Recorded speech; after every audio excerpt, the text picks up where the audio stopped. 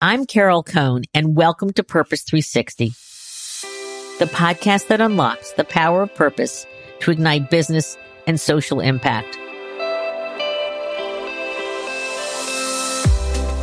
I really appreciate both of your time because I know that you're very, very busy individuals. So welcome to the show, Edmund and Catherine. Thanks, Carol. Thanks, Carol. Great to be here. For our listeners, we had the delightful opportunity to partner with Kerry in 2018. So it's been a while back to journey together to explore their purpose. And that's what we're going to discuss today. The journey, the process, why it's important, some of the challenges, and then, of course, many of the outcomes. Edmund, if we can go back in time a bit, because this is about, I guess it's 2018. You decided as a absolutely brand new CEO that you wanted to discover or uncover or evolve Kerry's purpose. Why was that so important to you as you were starting out on this incredible role? You know, I grew up in the organization and because I had the opportunity to be in so many parts, I felt that there was a feeling around what our culture was, what our purpose was, but I didn't think it was consistent. I didn't feel that there was a consistent perspective of what we're trying to achieve, where we're trying to go. But there was an incredibly strong emotional alignment around, you know, what we were doing, and that what we were doing was actually a good thing. But we hadn't defined it. So I had, I guess, the idea really that was time well spent to actually go out there, understand, get the words to come up through the organization of how we describe the culture of Kerry. You know, the why. It was all about the why we exist, why we get up in the morning, and that was really the whole idea and the kickoff of the process. And Catherine, I'm sure you were new too. And so Edmund's turning to you and saying, I want to do this process. So what was your initial response? And then, how did the two of you work together? So my approach, Carol, from the very beginning was really trying to listen and ask questions. I was really speaking with executives who didn't know me that well. So I was able to, let's say, ask the dumb questions and really keep going further to really get an expression of how they viewed the organization and what various, I suppose, references and touch points and we talked to the values and to their vision and how they viewed the evolution of the organization.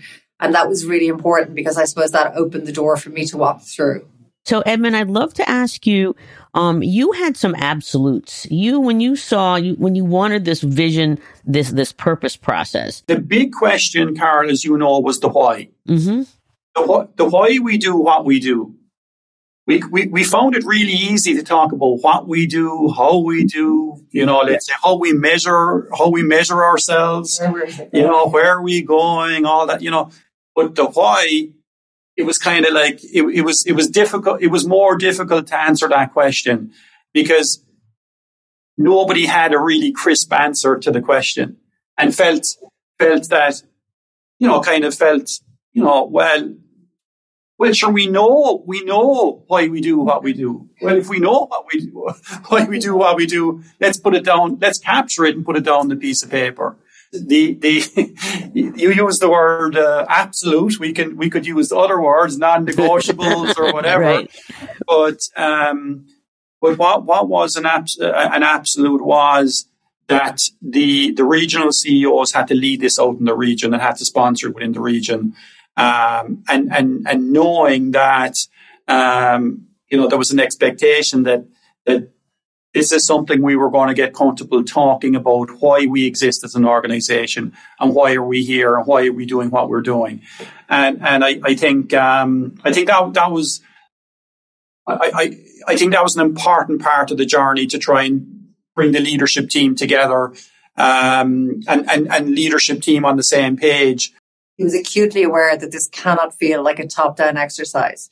And that was a clear directive from him. it has to come from the regions and not just the English-speaking regions or not just the US and Europe, but really every part of the world. He wanted to hear the voices. And the other imperative was to look at, we have 5 different generations working in Kerry. So to make sure that we had the new beginners and the, let's say, the veterans or more, and then the third was obviously, representation of different cultures and equal gender representation and functional representation. So we had the scientists, we had the marketers, we had the, very well distributed. We really looked at that, you'll remember, Carol, to make sure we were effectively representing the organisation. I know, Carol, one of the first meetings we had, we talked about this had to be about Kerry. This had to be Kerry. We couldn't end up in a place where it felt generic. And I think that was a major, it was a concern I had, Carol, I think it was fair to say. And you had worked with many companies all over the world, let's say, working through this. And that was something I was sensitive towards. I think that what you're talking about is an intimacy. And Catherine, this is a quote that Catherine once said. And she said that the purpose exploration was a journey to the center of Kerry's soul. And I just thought that was so profound. And I have to give you so much credit because you wanted us to go into the field. I mean, we conducted somewhere between 8 and 10 workshops around the globe, from Mexico, Costa Rica, Brazil, South Africa, and we did a number of them in Ireland, in India, and you also, on top of that, so it was face-to-face, usually 2 to 3 day workshops. Your colleagues were so excited to be asked about why do they exist? What do they do? So that was incredible. And I think it's really important for our listeners because I know everybody today's trying to get the most out of their budgets and do things quickly. But you gave enough time for this to truly engage. And so, I don't know if either of you want to say why that was so important to the process.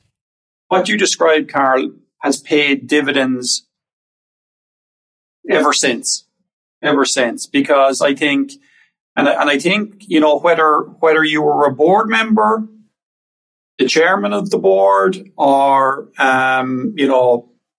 somebody driving a forklift, or let's say filling a bag at the end of a line, or you're a VP of finance or whatever it was, everybody was equal in those workshops, and everybody had an input. They were brilliantly designed, brilliantly put together. The level of ownership it drove, and the emotional attachment and the emotional engagement it drove with the company was phenomenal. I'm extremely proud of that process, Carol. I think it was something that was a game changer for us in this entire process. People did feel listened to, their voices were heard. And the one other thing we did, if you recall, Carol, is we had breakfast sessions with graduates and new joiners. So we listened to what they were saying and sort of their ambition, because we felt it was important to listen, hear those voices that newly joined the organization. They were so passionate and so enthusiastic. And a lot of our people still remember that whole, let's say, journey to purpose very fondly. I bet our listeners are going, okay. What is the purpose? Yeah, so where we landed was Inspire Food, Nourish Life. And it was really interesting, how all of a sudden senior leaders around the room were making it their own and actually talking about, inspiring food means creativity, innovation. Let's say it means culinary insights. It means looking at trends, translating those trends into insights, taking those insights and translating them into, food and beverage concepts, that are relevant for the consumer. And I think then on Nourishing Life, that was really about, healthfulness and making products healthier and more sustainable. And could we do both? Could we make, how could we have an impact, ultimately for consumers by working with customers to improve the nutritional profile of their product without compromising on taste and minimizing the impact on the environment. So we were sitting around the table kind of saying, is this happening? Because we were like, we were thrilled that, I guess, straight away. And so it was, it was exciting, and it was a little bit nerve-wracking at the same time. You're funny. Catherine, what was it like for you? So it was quite intense and we were a little nervous because if it didn't resonate, if it didn't speak to our leaders, then we knew that that they wouldn't, I suppose, carry it through to the org. Well, we knew we would have had a problem then if there was a disconnect between what our organization, I suppose, was telling us was our purpose and what our leaders believed was our purpose. But then we did our event in Killarney, and that was a first as well. Some people would say, well, why would you go to Killarney? Why wouldn't you go to Paris or London? It's so much easier to reach. And Edmund was really clear that he wanted our full leadership team to come back to where it all began. We visited the first factory. We visited the sites, the earliest sites. We actually brought people out on a farm. Some of our people had never been out on a dairy farm. And we really let people sort of live the culture, getting some of the people who've been with us quite a long time to share the story and tell the story of how the company evolved. And I think that was really powerful. And then on the second day, we launched the purpose. When we did launch the purpose, it was through Edmund set it up, and there was a number of sort of lead-in, let's say, primers. And then we finally launched the purpose through a video, which ended with why Kerry matters, and that's why it always will. And then we had the purpose, inspiring food, nourishing life. And there was literally an explosive reaction.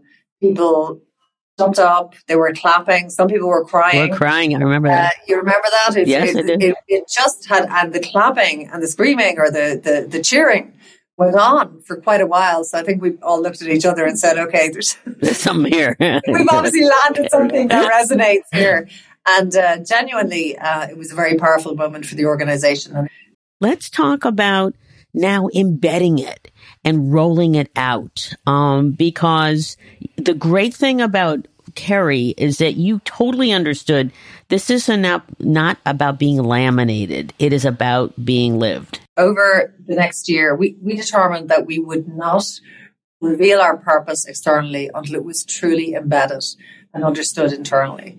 Because I think B2B brands, your people are the brand. So there was no point communicating anything externally until we really understood it. So we held another series of workshops. We reached 22,000 people.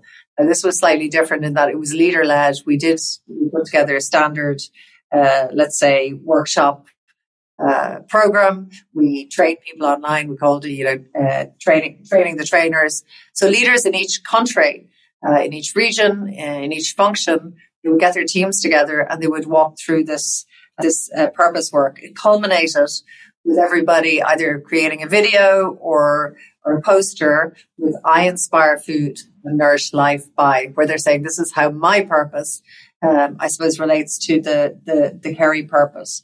Those meetings happened over I think almost a 9 to 12 month period, and it was only then. So that was almost a year after the purpose was launched internally, and it was only then that we started communicating it externally. Really embedding that into the organization before we did the big launch externally was a really, really important message, because it wasn't about a launch. It wasn't about PR or anything like that. This was about doing work that was really meaningful and really embedding it and getting, frankly, individual and personal values aligned to company values, and giving people the opportunity, because it was personal. It was personalized in that, why is inspiring food, nourishing life important to me? what do I do, to inspire food, nourish life? As a leadership team, Carl, then we looked at Kerry, and we took the time to do a refresh in our strategy.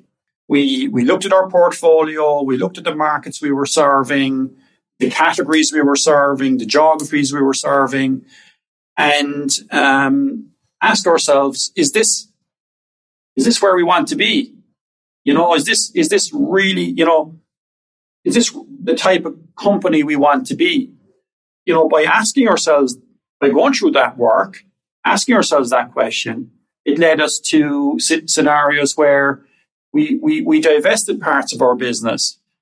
We made acquisitions and really accelerated acquisitions in other parts of our business. Again, aligned to our overall purpose and let's say striving towards achieving, let's say, I suppose the goal that you'll never ultimately reach, but continue to strive towards. And I think that was another important, I think, element of just making it real within the organization and making sure that we were living it, and holding ourselves to account that, as we were investing, as we were making major decisions, that it was fully aligned to what our purpose was and is. And everyone around the organization, from the board all the way through the organization, going in the same direction. There's nothing more powerful than that. But taking the time to really land it was time well spent, and absolutely the right thing to do in hindsight. I'm just curious, how did you know to do this in that way? Was that more intuition? What felt much more authentic to Kerry was to really embed this first, because I think it would have backfired, because I think we had to go through that process of actually getting ourselves comfortable, talking about why we existed and being proud about it. And by the way, I'm not making any virtue of this, to be honest with you. This is good business. What we have found the best way to align the people, because you're not just getting to people's heads, you're getting to people's hearts and souls as well. So that was an important part of the overall process, giving it time to sink in, for people to make it their own, and to connect it back then to where the company was going from an overall direction perspective. Catherine, I'd love you to talk a little bit about social impact. Can you talk about how that's being expressed? When we talk about nourishing life, we're talking, of course, about nourishing our people, intellectually nourishing our people, professionally developing our people, and also nourishing the communities in which we have a presence. We have, for many years now, partnered with different organizations, the World Food Programme, Concern, as two examples. And the way we work with those organizations, Carol, is not just about providing funding. Of course, funding is essential. However, how we partner with those organizations is in a way where we lend our expertise and the sort of vital technology know-how and experience that our scientists, that our nutritionists, that our people out on the ground, applications experts, etc., have. So that's how we like to partner with the NGOs we work with. So our presence or our impact in the local communities, it's tangible and it's real. I'd love you to talk a little bit about some of your product that is now evolving from your purpose. There's a number of areas, Carl, that we've, I guess, embarked on. The whole plant-based food area is certainly one. Alternative proteins. There just isn't enough protein. Animal protein is very expensive. It's getting more expensive, as we all know. And how can we develop over the medium term and long term protein alternatives that taste good, that are economically affordable, that have the right texture, that have the right nutritional quality, and that are more sustainable than the animal alternatives. I think the other area I'd touch on, Carl, is the whole area of food protection and preservation. Completely new area to Kerry. Just in the last 3 years or so, again, it was the primary driver there was food waste. And we went on that journey, building up through a series of acquisitions, a very significant portfolio that helps us and helps our customers to extend the shelf life of food. And we know if we can extend the shelf life of food, obviously in a safe way, and also maintaining the freshness, the food safety aspects, the quality, and the taste, of course, of the product, by extending those shelf life days in that way, we know we can extend the opportunity for that food to be consumed, therefore, thereby reducing food waste. So when I talk about, and when we talk about, let's say, living our purpose within the organization, it's fully embedded into our strategy. It's actually the other way around. Our strategy is fully embedded into our purpose. I'm wondering, do you, either of you, have a story about either related to an employee who's been really touched by the purpose? And I'd also love to hear, is there a customer story? Just in the last couple of weeks, Carl, I was with a customer in Turkey. Actually, they were sharing with me. They didn't put a number on it, but they were sharing with me the scale of actually baked bread that they were disposing, and he was concerned that because there was so much bread being wasted, that, and with on top of it, the level of inflation, that the combination of those two things was going to have an even bigger impact on the, let's say, the lower socioeconomic, let's say, cohort of consumers. He asked me in a very open way, do you have any capability that you can help us to try and solve that issue? So I could see the passion that he had to try and do the right thing for the consumers in the country, and he wanted to do it in the best way possible. How I introduced Kerry was by starting with our purpose, going down through what we were trying to achieve as an organization, and he just offered anything that we needed. If we needed to run trials in his manufacturing facility, if we needed to engage with any other people, he just completely opened up his entire organization to anything that we felt was appropriate for him to engage on. We don't know, are we going to be able to solve that problem? But we can certainly engage around it on the basis that we're both aligned from an overall purpose perspective, actually. But your values were aligned. Exactly. Catherine, do you have maybe a recruiting story, or you want to build on that? In one case, I was sharing something at an event, and somebody approached me afterwards and said, "Can I follow up with you?" And she sent me her CV, and she said, "When I heard you talk about your purpose, I thought, this is the company I really want to work for." So our purpose is proving very attractive. I suppose the more the fact that we're living our purpose is very attractive to people looking to join our company. I would love to get from both of you, and I'd love to start with you, Edmund.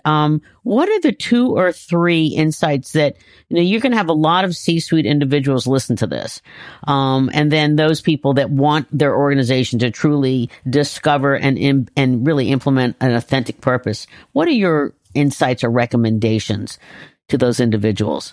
It has to be authentic. It has to be of the people, for the people. It can't be anything generic. And that sounds very maybe simplistic, but it's really, really important. I think it's the most important thing. The next thing I would say is that leaders and leadership teams need to be visible. They don't need to be pushing but there just needs to be visible leadership engagement. And I think the third thing I would say is be prepared to live your purpose. There's going to be implications. There's going to be consequences. And I think, whether it's, the board, the executive leadership team, right through the organization, that buy-in and that understanding the implications of this is our purpose, what does it mean? That's super. Catherine, do you want to add? The journey or the process has to be inclusive. And I do think taking that time was really valuable for us. And ensuring that, as Edmund, I'm really just confirming or agreeing with what Edmund's saying, just ensuring that strategy, purpose and culture are colliding in the best way or are part of the same, part of the same vision. That's great. That's wonderful. I always like to give the last comment to my guests. I think, Carol, what I would say is anyone thinking about this should think about it as having fun. It was fun. It was inspiring. I think it just brought a huge level of optimism right across the organization. But I couldn't leave this session go, Carl, without using that word fun. And it just instilled a huge level of pride right across the organization that was super energizing. And this is not something to be afraid of. This is something to be embraced. I think being comfortable not knowing all the answers or where it's going to land from a mindset perspective is something that I would suggest. And I think not to be afraid to ask for some help as well. I think I think Carol, yourself and the team, I can't leave this go. That was really important as well. This was facilitated. It was owned by Kerry, but facilitated by ourselves, and that also was a lot of fun as well. And I have to say thank you, Carol and Talia and the entire team. It was a great journey. Well, thank you for that wonderful, kind comment. You were an exceptional leader, and Catherine, you were an exceptional partner and leader too in this process. And I want to thank you for being so candid in terms of your comments today. I think that they will have a huge impact on others. You did it the right way. You continue to live. You gave yourself enough space to lean into the future and to see what you're doing on your 50th and then the next 50. Because of this wonderful, sustainable nutrition, we'll all live so much longer. So I trust that we'll be able to be having this conversation in another, 10 years, 20 years and such. So thank you for joining me. I'm sure we're going to create lots of questions for you, and it's just been a delight. So thank you so much. Thanks so much, Carol. Thanks, Carol.